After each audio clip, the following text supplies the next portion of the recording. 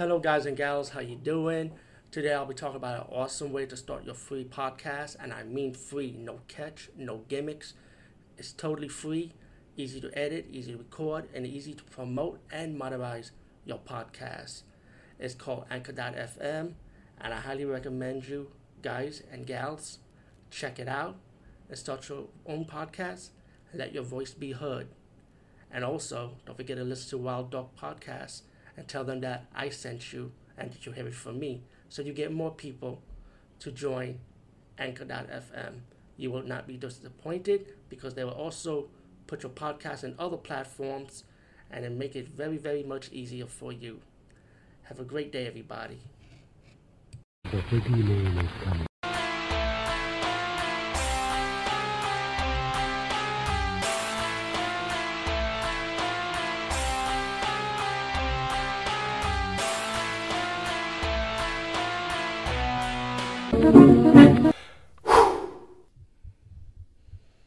Hey everyone, what's up? Today we're talking about a movie called Don't Hang Up.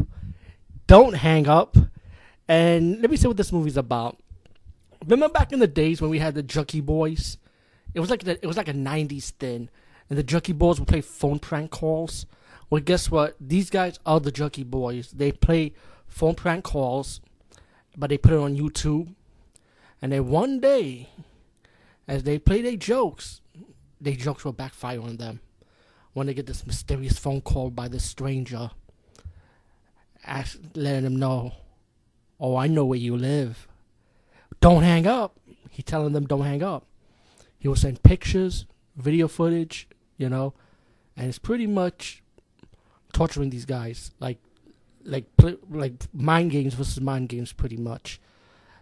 And the guys are getting scared. They realize this is no bullshit. He would torture, kill his family friends, people they know about pretty much. And then the killer will reveal himself towards the end. Now, it's not really a spoiler to me because pretty much this movie is predictable to me.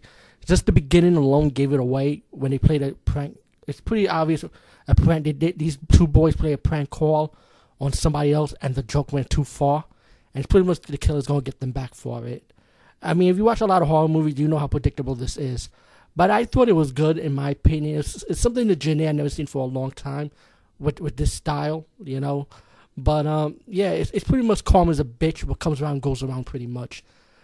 Kill horror movie type of thing, I say don't hang up. I say give it a chance. I mean, yeah, matter of fact, just check it out. I kind of like how the killer looks anyway, so why not?